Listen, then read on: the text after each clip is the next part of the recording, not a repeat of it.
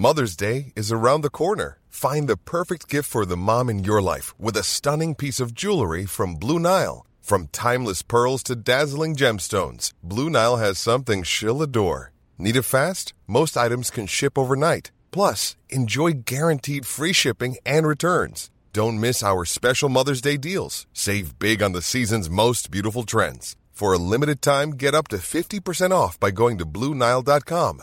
That's BlueNile.com. Many of us have those stubborn pounds that seem impossible to lose, no matter how good we eat or how hard we work out. My solution is PlushCare. PlushCare is a leading telehealth provider with doctors who are there for you day and night to partner with you in your weight loss journey. They can prescribe FDA-approved weight loss medications like Wegovy and Zepbound for those who qualify.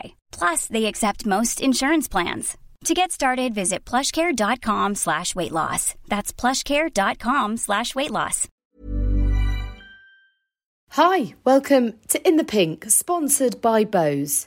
Stay home, stay healthy, stay connected. What about the other influences in your life? I'm interested in your friendship, relationship, the dynamic with Fernando, because I don't know if you remember this, but we did a track parade, you, me and Fernando, in Barcelona.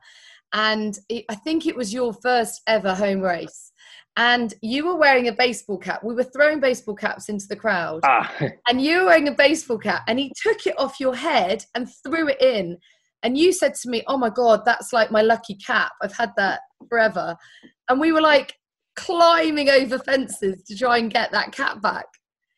I remember. And I remember that in the end, a guy from Mallorca kept it and sent it back to me because he knew how important that cap was for me. And he contacted me via Twitter, and we managed to get a hold of him, and I managed to get the cap back like 2 months later during the summer. And it was quite funny, actually. And I remember that day and that first Spanish Grand Prix. Yeah, I remember wondering whether it was a complete accident by Fernando, or maybe he was just trying to assert his authority as the big boss, and you were just like coming up through the ranks. I don't know. But tell me about it was, let me tell you about it. It was, go on. You know, normally Formula 1 drivers, we get a lot of caps to wear during a year. And I might have 10, 12 caps available for me for the whole year.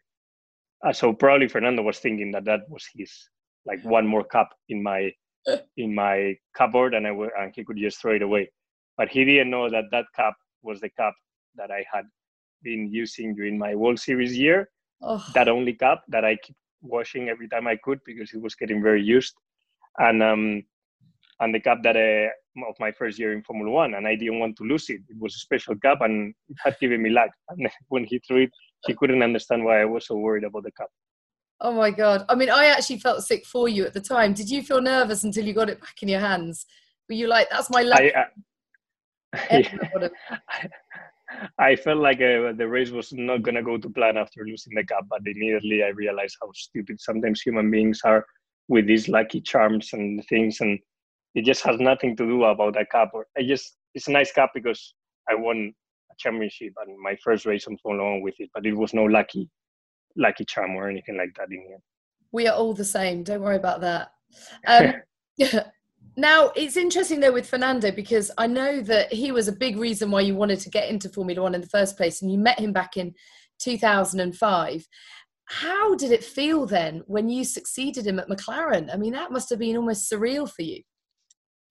Yeah, I mean, my story with Fernando is it goes quite a long way back when I met him when I was 10, 11 years old in Barcelona, and he became my hero, my reference, and I wanted to be like Fernando Alonso when I was 10, 11. So first of all, to go to the Spanish Grand Prix in 2015, 10, 11 years after that, and race in the Spanish Grand Prix where I had met him 10 years ago and race in front of everyone and next to him. I remember qualifying 5th in my first ever Spanish Grand Prix. That was incredible. And then to succeed him at McLaren, well, it was quite a tough ask, and quite a tough situation to go into a team where they've just lost a double world champion like Fernando. But to be fair, everything went so good that it just felt like natural, and I enjoyed it a lot. Because it's interesting to me how you've kind of zigzagged your way across the paddock through your career. Every decision, though, has turned out pretty well. So I know that some may not have been intentional moves, but it has worked out that it's sort of built your stock, if you like, within the paddock. Obviously, going from Toro Rosso to Renault, was that nerve-wracking in any way, leaving the kind of comfort, if you like, of the Red Bull family after, you'd been there so long? It was indeed. It was a tough decision, probably also a bit of a criticized decision at the time. Also, especially how everyone or the bosses in the Red Bull family reacted to it. I think I had my reasons behind. It turned out to be good for my career, but we cannot forget that thanks to Red Bull, it's why I'm in Formula One. And I've always been grateful to Helmut Marko, Christian Horner, and everyone in Red Bull, because they were the ones who gave me the opportunity to be a Formula One driver and to prove myself in Formula One. Then the steps through Renault to McLaren, in the end, what counts is the results, and I had a very good year in 2019 with McLaren. To finally find that stability with McLaren that I was looking for, to have my first 2-year contract, really gave me that extra confidence and that extra boost to try and settle into a team, which I never had done before. Coming to live near the factory, getting to know a team properly, trying to work on a mid to long-term plan. Everything worked really well, and that's what has given me that extra stability and probably those extra better results. I mean, honestly, though, when you were leaving Renault, you can't have imagined for 1 minute you would have had such a great year with McLaren. And I know I spoke to you just as you were making that move, and you said that you wanted to be part of a new era for the team. But it really has surpassed even those expectations, hasn't it? Yeah, well, starting by turning it around so greatly like the team did last year, creating a car from scratch and finishing fourth in the constructors, getting our first podium in, I don't know how many years, 6 years.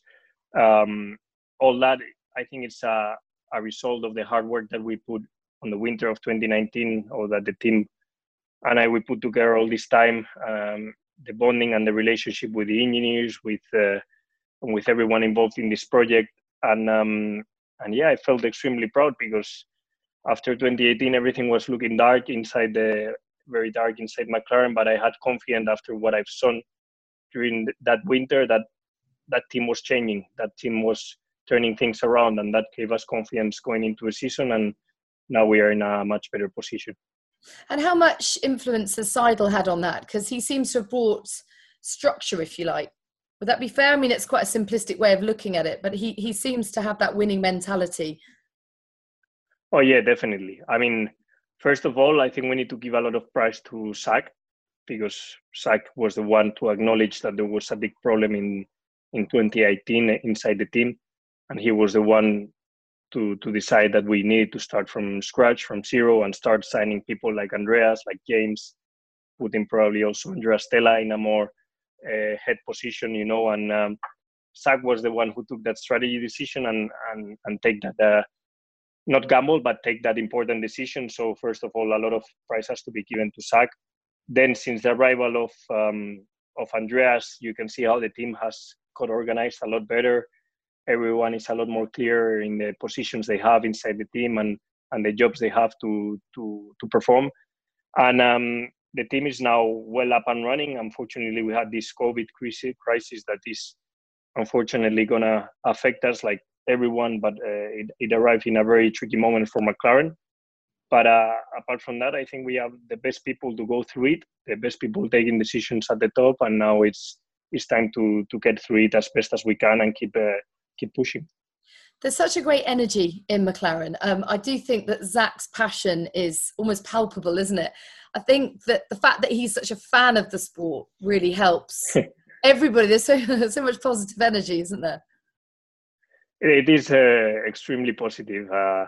And Zak, I have a call with him every week, and we get to talk a lot about motorsport. We go and play golf. I played already twice golf with him since I was in the UK.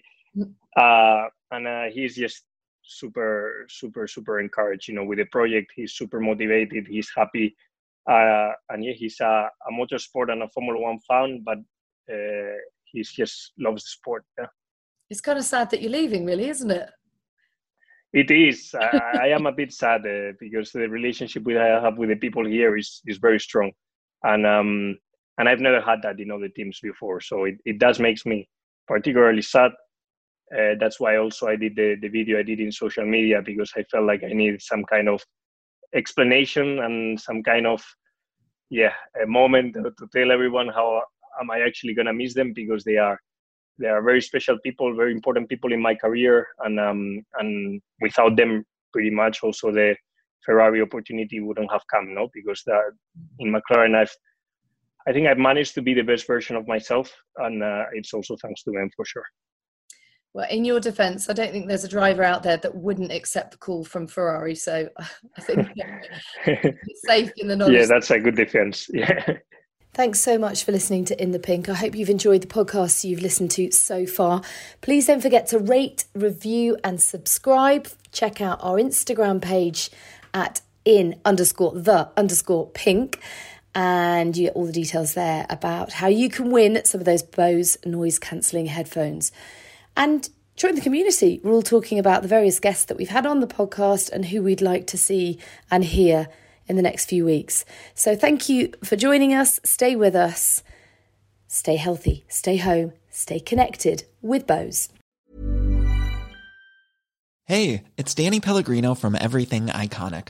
Ready to upgrade your style game without blowing your budget? Check out Quince. They've got all the good stuff, shirts and polos, activewear, and fine leather goods, all at 50 to 80% less than other high-end brands. And the best part?